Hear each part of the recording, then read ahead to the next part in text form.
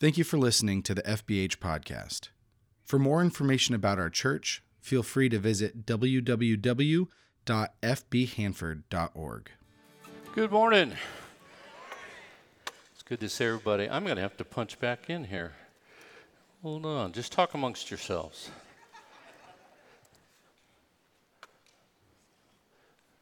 Password is incorrect. Oh, my lads. Hey, there it is. I feel like I've got like the family Bible up here, you know. Do y'all remember those? How many of you don't know what the family Bible is?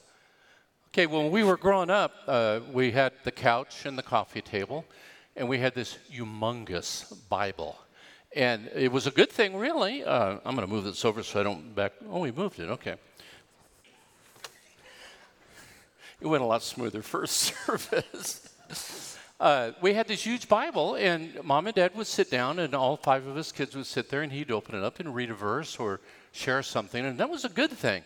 But it evolved from a Bible study tool to just a decoration on the coffee table. And for a lot of people, that's what it is. It's still good at heart. You know, we love God's Word. There's this huge Bible to prove it. But do we open them up and do we read them is the question. Well, I want to say, first of all, thank you to the pastors for the privilege to share and to step in on their behalf. I trust you'll keep praying for them, Peter and Jeff and their families. It's an honor and a privilege that I don't take lightly. And I hope that what we have to share today will be helpful, meaningful, and I'll try to focus more on what God's Word says than what Dave Fox says, because that's what we're supposed to do. But at any rate, thank you for being here. For those of you who might be visiting, I'm Dave Fox. I'm nobody official. I'm just a former pastor and supporter of our staff, and trying to, as the song says, I'm just a nobody trying to tell everybody all about somebody that saved my soul. And that's what we're all about, you and I both. You notice I didn't say, good morning, church, like Peter does. Kyle told me I needed to, but I got to thinking our subject today is the church. It's the final series in our discussion of the creed and what we believe. And it's been a great series. I think Jeff and Peter both have done a wonderful job and shared some powerful things. You know, when it comes to whether Jesus had long hair or not, it doesn't matter. When it comes to whether or not the wine at Cana was alcoholic or grape juice, kind of matters, but not really. There are a lot of things that we divide ourselves as a church over that are not significant. But what is significant are the things that we've discussed in this creed, that God is Father, Son, and Holy Spirit, that Jesus came and lived on the earth and died, and he was resurrected on our behalf. And through the power of the Holy Spirit, which we're going to talk about today, he instilled in his believers and brought them together into the church. And the gospel spread throughout the world. And a lot of people don't realize it, but the gospel, some believe the gospel went to the uttermost ends of the earth before the first century was over. And there's good evidence and proof that it did. So this gospel is powerful. And we want to talk about how the church factors into that today. So we're going to be reading off the screen there. You can see this is what our church treaty says.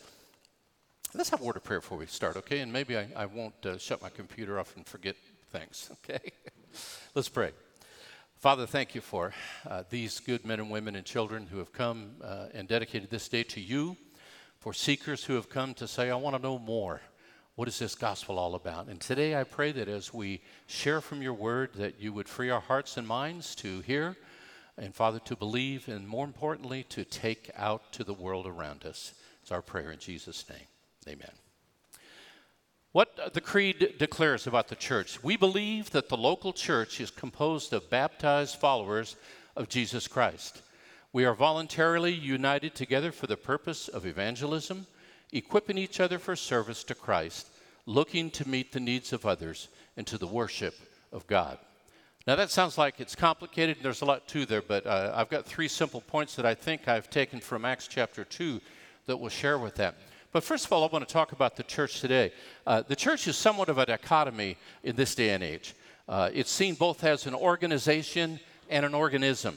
Now, those of you that have been in my Bible classes, you've heard me talk about this before.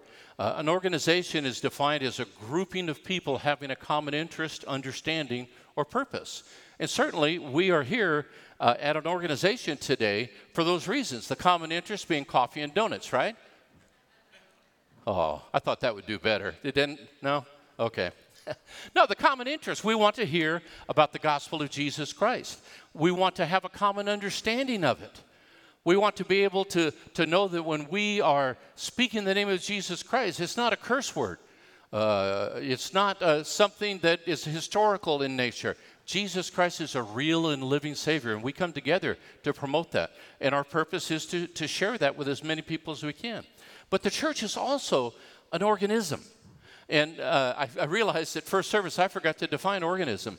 But it's simply, well, not simply, it is defined as a complex structure of interdependent and subordinate elements whose relations and properties are largely determined by their function as a whole.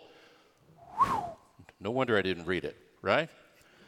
Let me put it this way. A cell, a single human cell. Now, I realize there are many things that go into it, but primarily there are 7 proteins and enzymes that have to enter into a single cell for it to exist. And it has to come in a specific order. And if it doesn't, that cell can't survive. By the way, that's one of the best arguments for telling people that God is real. That cell, which we're made up of millions of them, is specifically designed to function and to reproduce itself in a manner that could not happen by chance. As a matter of fact, that statistic came from a mathematician who's not even a believer, but he said the odds of those 7 elements coming together in the right order and at the right time, the odds of that happening by accident are infinitesimal, infinite. It can't happen. Where there's design, there's a designer, but that's another subject. By the way, we're doing that on Wednesday night in the fellowship hall. Ryan Cody's teaching apologetics, talking about the existence of God. But look at those 3 words, a complex structure. Now, complex doesn't mean confusing. It just means it's got a specific structure. Paul described it as the human body, the word picture he gave. He said there's eyes, there's ears, and everything has a different function. Now, I relate that I am a big toe. Everybody wants to be the eyes, you know. I was told growing up, and my wife's in the nursery, so I can say this, girls used to tell me I had the most beautiful eyelashes. And I thought, okay, whatever. But I'm not an eye. Ears, this one's dead. If you ever notice when you're talking, I'm doing this. I'm a big toe. Does anybody in here ever lost a toe, the big toe? Anybody? Good. I'm glad no hands are being raised. You can't keep your balance without your big toe. Do you know that? When you take the big toe off of your foot, you take away an integral part of your balance, okay? And people that have had that happen, or even had all their toes amputated, they have trouble with balance. The big toe is not attractive, but it's necessary. And this organism of the church, there's some of us that have the glamorous jobs. We have the glamorous gifts. We have abilities that stand out, and there's some of us behind the scenes, just helping keep it balanced. And that's the church. It's an organism. It's a living structure. Interdependent. Interdependent means we depend on one another. I'm going to talk about that in a little bit. And subordinate to one another. Well, I ain't going to let nobody tell me what to do. You can't be in the family of God then. Subordinate to each other. Placing the other, and we're going to talk about this too, placing the other above ourselves. Complex, interdependent, and subordinate, and yet the relations and the properties are determined on how we function as a whole. The church of God is made up of many different people with different talents, different abilities, but they have one common denominator, the Lord Jesus Christ. That makes us the church, and we'll get into that in just a moment. Let's look. The early church had no buildings, at least not in the sense that we consider church buildings today. And by the way, we're not saying this building's bad. There are people who sacrificially gave and worked hard to give us this facility to come to. And I thank God for it, don't you? Amen? Yeah, absolutely. There are people who work endlessly during the week to keep it in shape, to keep it functioning, because it has a function. It has a purpose. The first century church didn't have that. But as the influence of Christianity spread by thousands, by the way, eventually buildings came into being, and they were established as places of worship and became what we know today as churches. But here's the point. And these, I haven't got the privilege to go to Europe. I hope I do before I croak. If not, I'm going to ask the Lord to let me go through as a kind of a side detour, because I love architecture, and these church buildings are unbelievable. And in their day, they were places of worship. They were filled with the heartfelt songs of thanksgiving and people worshiping God. But church structures, while they facilitate the role of God's people and the church, they don't fulfill it. This building can't win anybody to Christ. But we got crosses on the wall. That tells them that Jesus died for them. No, you tell them that Jesus died for them. But we've got a wonderful presence of music and pastoral teaching, and that should reach them. Church programs and pastors account for a minor percentage. And that's not minimizing the importance, by the way, because I was one, and I still support today. But the overwhelming majority of people that come to Christ come because of a family member or a friend or someone that God miraculously sends their way. The church consists of people, not buildings, followers of Christ with a specific nature, a changed heart, and a specific purpose to share the gospel with others, to inspire the worshiping of God, the edification and growth of the children of God, and shine that light of the gospel. Acts chapter 2, which is where we're going to get to here in our text, we see the appearance of the New Testament church for the very first time. God promised, with over 3,000 people in attendance, he promised the Holy Spirit. And for the first time, believers were one in mind, body, and purpose. And we'll break that down because it's pretty amazing. These few followers, the church, would change the whole world then, and they continue to do so even now. Let's go to Acts chapter 2. The context of what we're doing here, Peter and the disciples had come to celebrate Pentecost, which was 50 days after Passover. And they were waiting. They were there, and Jesus said, hey, guys, I'm out of here. And he ascended to heaven. I'm not trying to be flippant, but he was ascended before them. And they go, what do we do now? He told them, go to Jerusalem and wait for the promise. But the reality of it set in when he ascended and he went out of their sight. They stood there. And the angel, and I love this. Sometimes you got to look for the little things as you read the Bible. Angel came down and said, what are you guys doing standing around? The same Jesus that left is going to appear again. Go do what he told you to do. I'm paraphrasing, okay, but I think it's there. So they'd gone there to wait for the promise of the Holy Spirit. And by the way, this Holy Spirit was the very essence of God. Jesus in the Gospel of John said, I believe it's about chapter 7 and 8, he said, hey guys, I'm going to have to leave you. And they go, no, don't do that. Don't do that.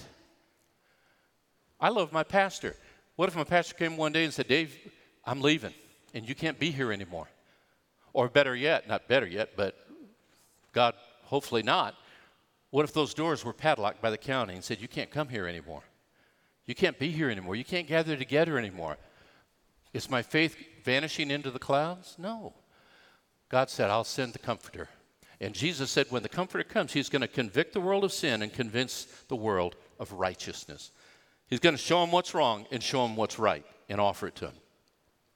And as they were there, and there were people, the Bible says, from all over the world, who had come, Jews and Gentiles alike. They had come to Jerusalem for this celebration, this feast. They had come to the party. Now, if you're here today and you're a seeker and you haven't yet said yes to Christ, you're right where you need to be, and you're welcome here. There's a diversity of people here we'll talk about in just a moment. And as they were there, the Holy Spirit came down, and interesting thing happened. The believers, Christ's followers, began to speak in their own languages, but many different languages. And the Bible said that people heard their own language. The miracle in Acts chapter 2 is not in the speaking, in the hearing. In the hearing. And they were dumbfounded. What does this mean? What's happening? And they were genuinely concerned. They wanted to look and find answers. But there was a small group that were, skeptics. They were the people that, they didn't really believe this. And they said, those guys are just drunk. They're drunk. And Peter stepped up and said, hey, pay attention. Look up and listen. They're not drunk.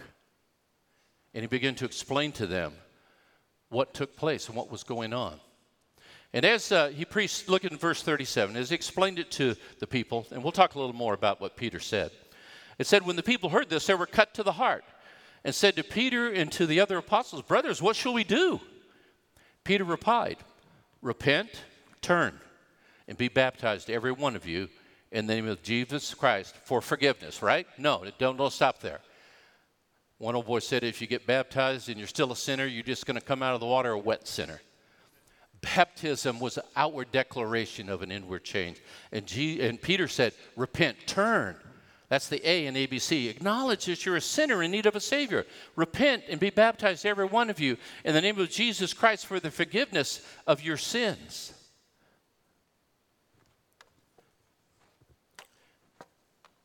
There we go. And you will receive the Holy Spirit. They were observing an event taking place, the Holy Spirit coming down for the very first time to dwell within men. You all realize that in the Old Testament, the Holy Spirit was there. If the Holy Spirit is God, he's omnipresent and he's omnipotent and he's eternal. But in the Old Testament, he worked on the outside in. Now, for the church, he was going to work from the inside out. He came to dwell in the hearts of men. And he said, you guys can have the very same thing. Just a sidebar here. When people see something going on in your life that's different than there's ever been there before as a result of Jesus Christ, they're going to want to know what's going on. I spoke with someone here a couple of weeks ago who went to high school with another person that they hadn't seen in quite some time. And they were, can I say, hell raisers? They were meaner than I don't know what. They did things and said things that you wouldn't want anyone to know about. And then Christ came into their life, and they were changed. One of them. The other one saw that individual and said, what? And I can't say what he said, but what happened to you? He said, let me tell you what happened. Jesus Christ changed my life, and he could change yours. I said a couple of weeks ago, this was actually a couple of years ago, but I ran into someone who had a very similar situation. He said, you'll receive that Spirit of God. The promise is for you and your children and for all who are far off, for all whom the Lord our God will call. And with many other words, he warned them and pleaded with them, save yourself from this corrupt generation. And those who accepted his message were baptized. About 3,000 were added to their number that day. God changed the course of Christ's message that very day, and he put it in the hands of a body of believers, the church. There were three things that I want to share with you very shortly. We're going to get out here on time, probably no later than 1 o'clock. We got to beat the Presbyterians to the Denny's, not Denny's, what was the buffet? Sizzler. Three things that stand out in this passage. In verse 42, they devoted themselves to the apostles' teaching and to fellowship, to the breaking of bread, and everyone was filled with awe at the many wonders and signs performed by the apostles. All the believers were together and had everything in common. They sold property and possessions to give to anyone who needed. Every day, they continued to meet together in the courts, temple courts, and they broke bread in their homes and ate together with glad and sincere hearts, praising God and enjoying the favor of all the people. And the Lord added to their number, to those daily who were to be saved. There's three things that stand out here. Three things that are highlighted in this second chapter of Acts. Three practices and foundational truths that were present in the founding of the New Testament church and are still foundational truths for the church to embrace today. Three things. They looked up, they looked to God, someone higher than the current events and the current political climate and the current truth. They looked around and they saw that they were not alone. They were encompassed by fellow believers. And then finally they looked out and they said, this is something we have to take. They looked up. At verse 42, it says, they devoted themselves to the apostles' teaching. Now, we read in context that there were people from all over the world. There were of different ethnicities, because it said they came from all over the world. And they were red, as the song says, the little kid's song, red and yellow, black and white, they are precious in his sight. Jesus loves the little children of the world. They were there with various religious traditions. The Jews even themselves were split. There were Messianic Jews, those who accepted and acknowledged God's Son, Jesus Christ, as Messiah. And then there were Jews who rejected him and said, we got to continue with the Messianic or the Judaistic ways until the real Messiah comes. So there was division there. There were also Gentiles. Gentiles were anything goes. They were non-Jews. Anybody who was not a Jew was a Gentile. Now, unless I haven't met you yet, we're all Gentiles here. Now, we don't say everything goes because we've embraced Christ and his love for us. But the Gentiles, to the far ends of the earth, worshipped anything and everything. They worshipped rocks, they worshipped rivers, they worshipped stars, they worshipped suns, they worshipped the Greeks, they worshipped the Romans. Anything goes, okay? It doesn't matter what you believe, they thought. You know, we think this is current to our day and age. Their thoughts were, it doesn't matter what you believe as long as you believe in something. You ever heard that argument from somebody? Well, it does matter. So, different ethnicities, different religious traditions, different social status. There were people there who were religious hierarchy. People in the Judaistic form of God's kingdom who were rabbis. And the Apostle Paul, who followed very shortly after this, was one of the highest of the Jewish rabbis that could be. And he was very close historically to becoming what was called a Rabban. A Rabban was a rabbi's rabbi. And there were basically three or four that history records about. And Paul was close to being one of them. So, social status, you know, there was political chaos, and that was the Roman Empire. The tyranny, the persecution, the punishment, the deaths, all those things were there to divide them. There were those who said, even of the Jews, the Romans aren't so bad, you just got to kind of play their game. And then there were those who were believers who said, my father was killed, slaughtered because he refused to recant in the name of Christ. So there was a lot of things there to divide them. Peter declared that very day, gentlemen, ladies, you have to look beyond your earthly perspectives, your earthly viewpoints in order to embrace God's message. And that was how it is then, and that's how it is today. We have a pretty good ethnic blend in our church. It's not, where we would like it to be, but we do. But I'm going to give credit due. Woodlake Presbyterian, where I preach on occasion, next week, by the way, white, Hispanic, Puerto Rican, Filipino, Indian, and a couple that I can't even think of right now. As I look out across that congregation, I think I'm at the United Nations. Woodlake. But you know what they have in common? They've all looked up and they've all embraced Jesus Christ as their Lord and Savior. They've overcome that ethnic divide. They're one as the church. Religious traditions, some of us come from Catholic backgrounds. We have a large number of people who have come from a rigid Catholic background and have found Christ and have lovingly stepped away and embraced this fellowship. Social status. I was a former pastor, and I continue to support our pastors, but for all intent and purposes, I'm a layman. And while I was pastoring, I was what's known as a bivocational pastor. I pastored full-time in Newark, the Bay Area, for $75 a week. Yoo-hoo! Okay, you don't get that. You can't go to McDonald's for under $75 a week up there. So I drove a truck. I'm a truck driver. I actually enjoy it. I drive everything with wheels and a few things without wheels.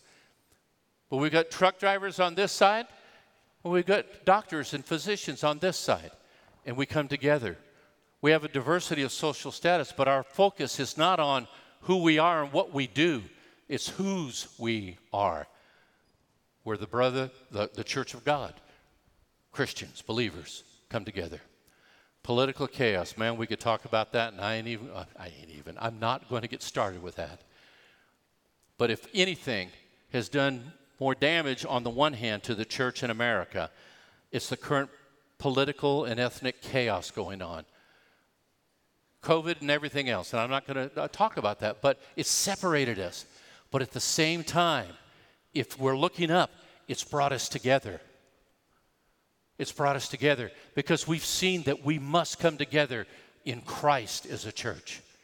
I don't ask you, are you Republican, Democrat? You a mask or not a masker? Do you love black people or do you not? I don't ask those questions.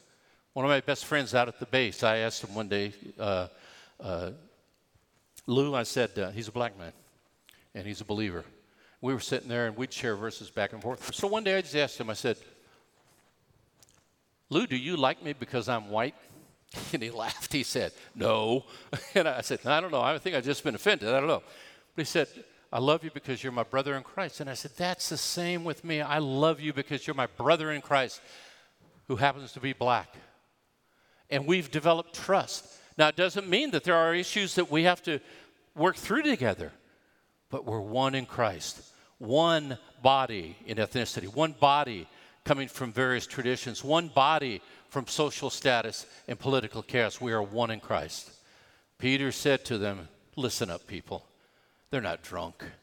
It's 9 o'clock in the morning. By the way, you all missed the Holy Spirit. It was at the 9 o'clock service. Okay, that was pretty good. I don't know why. I've never noticed that before. But Peter said, it's 9 o'clock in the morning. They're not drunk. Now, evidently, there were a lot of people who got drunk in those days, but not before noon. I don't know. But look at verse 14 in that second chapter. Peter stood up with the 11 and raised his voice and addressed the crowd. He said, fellow Jews and all of you who live in Jerusalem, let me explain this to you. Listen carefully to what I say. These people are not drunk as you suppose. It's only 9 in the morning. But this is what was spoken by the prophet Joel, the man of God. In the last days, God says. And I chopped that off deliberately. Doug Oldman used to sing a song, said, God said it, I believe it, and that settles it all. And he sang it for years. That was the first part of the verse. Gaithers. Some of you youngsters going, Gaithers? Who's the Gaithers? Is that like DC Talk? No. But he came later in his life to say, God said it, and that settles it. Doesn't matter if I believe it or not. God said it, that settles it. We have to choose to embrace, to look up. And what was Peter saying? Peter was saying this. This was a simple message. Jesus is the Messiah, as was promised and predicted. Verse 22, Jesus of Nazareth was a man accredited by God. Man, that's some pretty good accreditation, don't you think? Now, I didn't go to Harvard or Yale or Berkeley. I went to California Christian College, and which is no longer in existence. I have an accredited degree in theology. But I have a good friend, Harry Hernandez. He went to California Christian College and went to Mennonite Seminary and then went to the Berkeley School of Theology, which at that time was still a pretty decent seminary. You know what? Harry and I are good friends. Harry and I sit down together. Harry and I talk about things. We laugh. We cry. We love each other. Why? Because of our degrees? No. But because of Jesus Christ lives in both of our hearts, and we're one as the church. Jesus, accredited by God. He's Messiah. Peter said he's the Lord over all creation.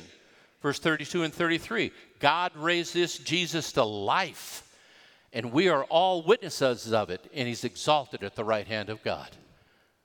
And thirdly, he's the Savior of all who will believe. Peter said this, repent and be baptized, every one of you, in the name of Jesus Christ for the forgiveness of sin. When God spoke, it was for real. Let's move on. Well, Paul said it this way later on. And so it was with me, brothers and sisters. When I came to you, I did not come with eloquence or human wisdom. This is 1 Corinthians 2:2. I didn't come with wisdom, human wisdom, as I proclaimed to you the testimony about God. For I was resolved to know nothing while I was with you except Jesus Christ and him crucified. I came to you in weakness, with great fear and trembling. My message and my preaching were not with wise and pervasive words. Now, wait a minute, Paul. You were almost a click away from being a rabbi's rabbi. You knew the Torah by heart, by the back of your hand. You were a well-versed, educated, smart man. And he said, when I came to you, there was only one thing I wanted to impress you with. That's Jesus Christ. And he said, there's a reason for that. I resolved not to know anything while I was with you except Jesus Christ and him crucified. I came in weakness with great fear and trembling. My message and my preaching were not with wise and pervasive words, but with the demonstration of the Spirit's power, so that your faith may not rest on human wisdom, but on God's power.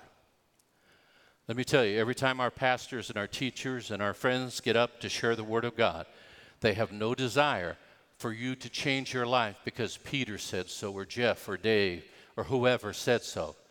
They want you to change your life because God has moved you to do so. You've looked up and you've seen something beyond that. Secondly, and the second and third points go very quickly, because if you don't get the first one right, you can't do the second. Before we can come together and go out and fulfill the mission of Christ, we have to understand and embrace God's power in our lives through Jesus Christ. Once that is established, the rest come naturally. Secondly, it says that they looked around. Verse 44 and 45 says, all the believers were together and had everything in common. All the believers were together and had everything in common. They sold their property and possessions to give to anyone who had need. Three things they had. Verse 44, they had community. They were together. Now, you notice that it said that they went to their houses, they went to the temple together. They went everywhere together. I imagine some of them went back to wherever, Podunk. I don't think Podunk's a biblical town, but they went back. Have you all never heard that, Podunk? Oh, whatever. But they were together, not just physically, but in heart and in mind. And that's why I can sit with Dr. Harry Hernandez and laugh and rejoice and cry and hug and pray and know that we're part of a community. That's why I can see those of you who go on mission trips and come back with pictures and stories of people across the world whose lives have been changed by Jesus Christ. That gives me community. We're here today as community. Now let me tell something, sidebar here. Preacher can't do it all. Look at the business formula or the business, whatever you want to call it, dynamic.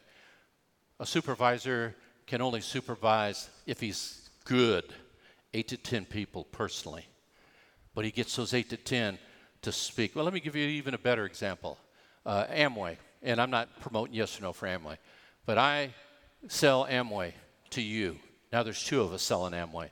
We sell Amway to one person. Now there's 4. And from 4, there's 16. And from 16, there's 32. And from 32, there's 64. From 64, there's 128. And that's as far as my math will take me. That's what the church did. That's why 11 disciples, 12 if you count Matthias, that's why they went to the entire world in a century, because they shared the community of Christ and they went out. They had compassion. It says all believers were together. They were together and they had everything in common. Now, there are those who say this is the founding time of socialism, but it wasn't just their shirt and their food and their houses that they shared. They shared their hearts.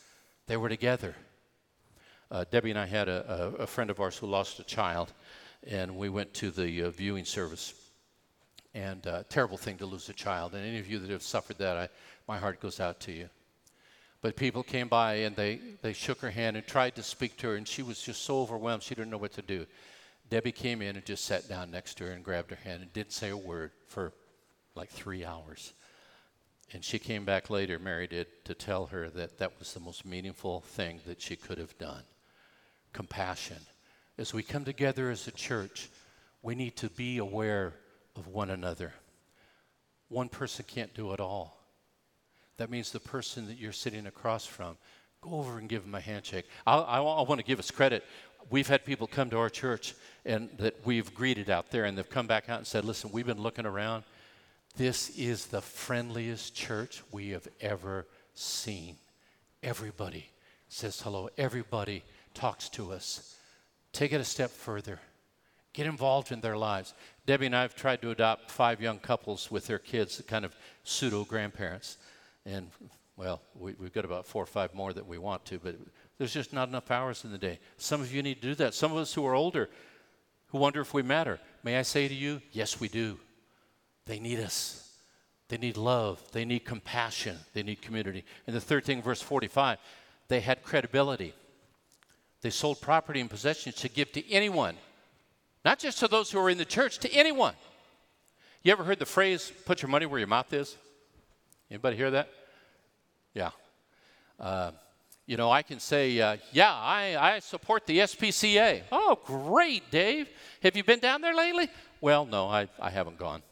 Oh, do you know anybody that works there and helping them out? Well, no, not really. Have you stopped and tried to get a stray dog off the road and take him down to the SPCA? Well, no, I haven't. Have you given a donation? Well, no, my money, it's tight. I got other things. A good friend could come alongside me and say, hey, Dave, put your money where your mouth is. You're not a credible supporter of the SPCA. Why? You're not involved. These Christian people put their money where their mouth was. My computer just died. That's all right. There we go. They didn't just say, we love you. They showed it. And they showed it by giving to anyone. Well, wait a minute. You're one of those Roman sympathizers. I'm not going to share with you. No, they shared. Where are you sleeping tonight? Well, I'm away from home. Well, come stay at our house. What are you eating tonight? Well, I don't really have any groceries. Come and eat a meal with me. You look a little cold. If you got well, now somebody stole my jacket. Well, here, have that. These early Christians proved their credibility in Christ. So important. Paul said it this way. Paul said, for by the grace given me in the book of Romans, I say to every one of you, do not think of yourself more highly than you ought, but rather think of yourself with sober judgment in accordance with the faith God has distributed to each of you. Now, he's not saying be falsely humble. There's things we can be proud of as long as we're proud to share them with others. But he said, think of yourself according to the faith that God has given each of you. I will boldly stand and say that after 53 years, I found Christ to be faithful. He's been faithful to me. I didn't accomplish anything on my own. It's God in me. Only that. Verse 4, he said, for just as each of us has one body with many members, and these members do not all have the same function, so in Christ, we, though many, form one body, and each member belongs to all the others.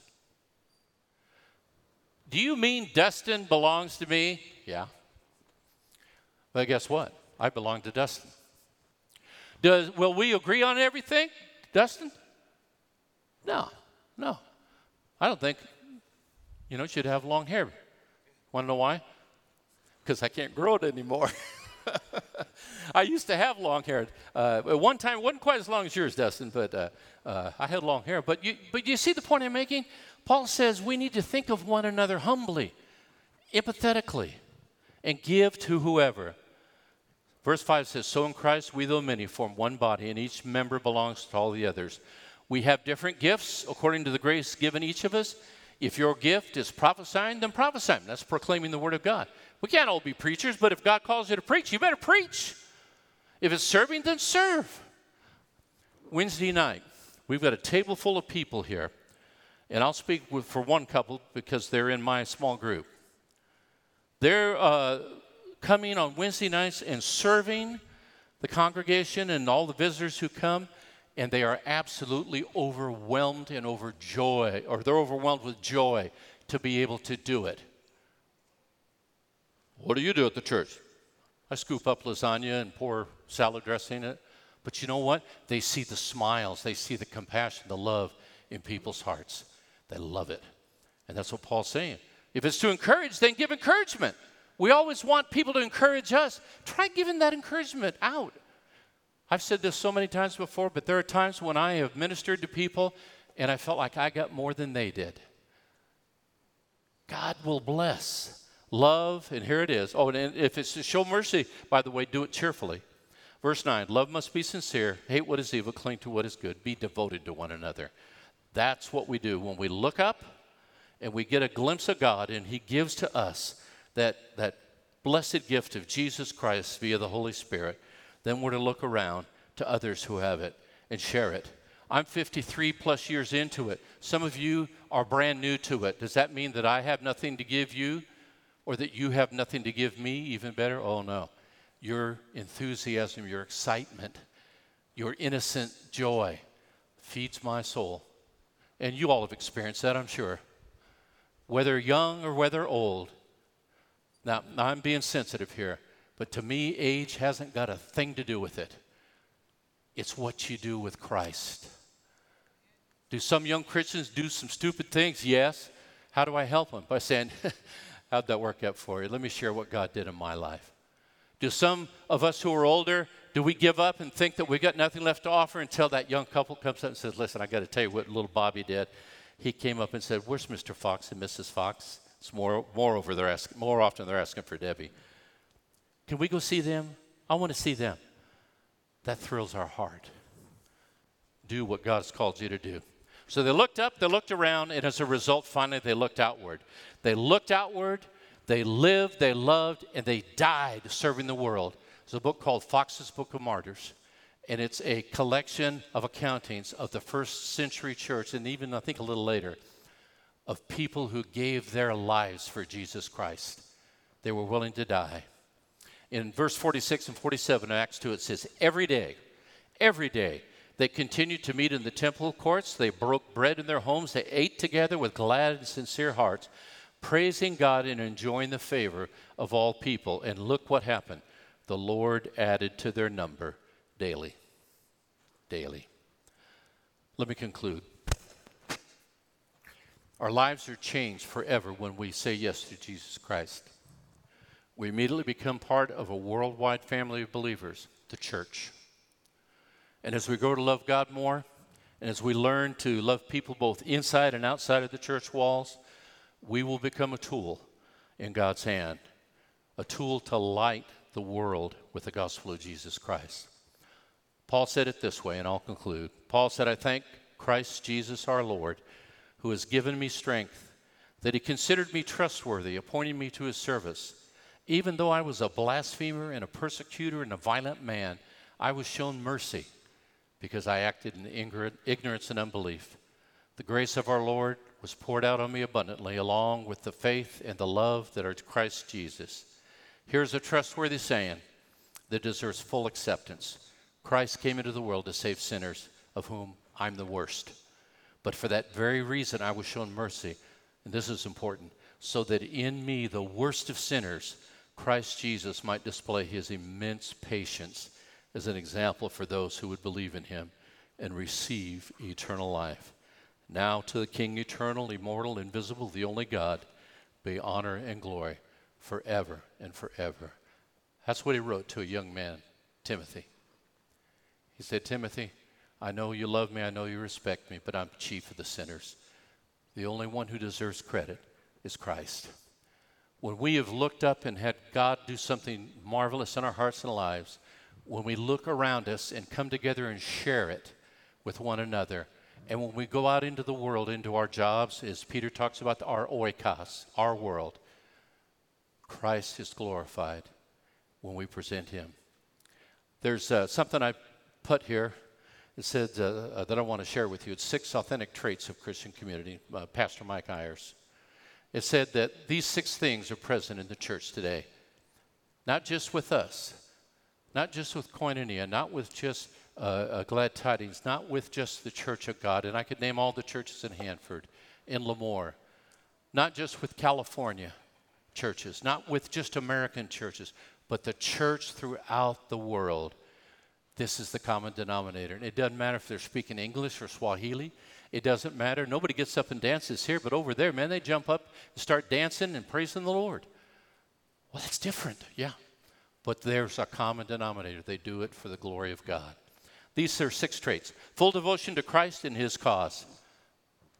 That's evident in authentic Christian churches. Anticipation of God's supernatural work. And the supernatural work is lives being changed miraculously. There's some people that gave up on me, but 2 little old Sunday school teachers never gave up praying. And I was brought to Christ. A strong commitment to one another. I think we're all on our way to developing that, but don't stop. We belong to each other. Generosity in meeting needs. We do well with that. Let's continue. Let's teach that to those that are coming to us. Laughter and fellowship. God's got a sense of humor, folks. And as we come together with joy and laughter, when we come together and we see our shortcomings and we can laugh at them with one another, that's the church. And final, a shared sense of destiny, or a sense of shared destiny. Peter said this, "Dear friends, don't be surprised at the fiery ordeal that has come to you to test you as though something strange were happening to you. But rejoice inasmuch as you participate in the sufferings of Christ." Why? So that you may be overjoyed when his joy is revealed. The church is bigger than us. The Christian community goes far beyond our borders. We're but a part of it. But let's rejoice in it. Let's come together. And then let's go out and find those who need to come and look up and need to come and be surrounded by people that love and care for them, and to be willing to go out and share what God's done in their life. Amen? Let's pray. All heads are bowed. We close our services with the ABCs. The ABCs are basically what we've been talking about today. A, to acknowledge I'm a sinner in need of a Savior. B, to believe that Jesus is that Savior and he wants to change my life. And C, commit to it. Let's pray. And if you are here today and you're a seeker and you haven't yet given your life to Christ, we're here today for you. If you're a Christian today and you've kind of got sidetracked with what you're doing, we're here for you today. And we live in a community that wants us to be there for them today. Let's not just go to church. Let's be the church. Father, thank you for these verses and these scriptures. Thank you for the patience of these good people. And Father, today, if there's anyone who is still seeking and would pray this prayer, we pray that they would open their heart today. God, I'm a sinner in need of a Savior. Lord, I believe that you sent your Son, Jesus Christ, to die for my sins. I believe that he wants to save me from my sins and come and live in my life. And see, I choose to do that right now. Lord Jesus, I accept you as my Savior, and I look for you to take charge of my life. Not only be my Savior, be the Lord of my life, I pray. And Lord, help us as a church as we continue on under good leadership, under good fellowship, and under the love and the power of the Holy Spirit. May we take Christ not only to our community, but to the world as our prayer. In Jesus' name, and amen.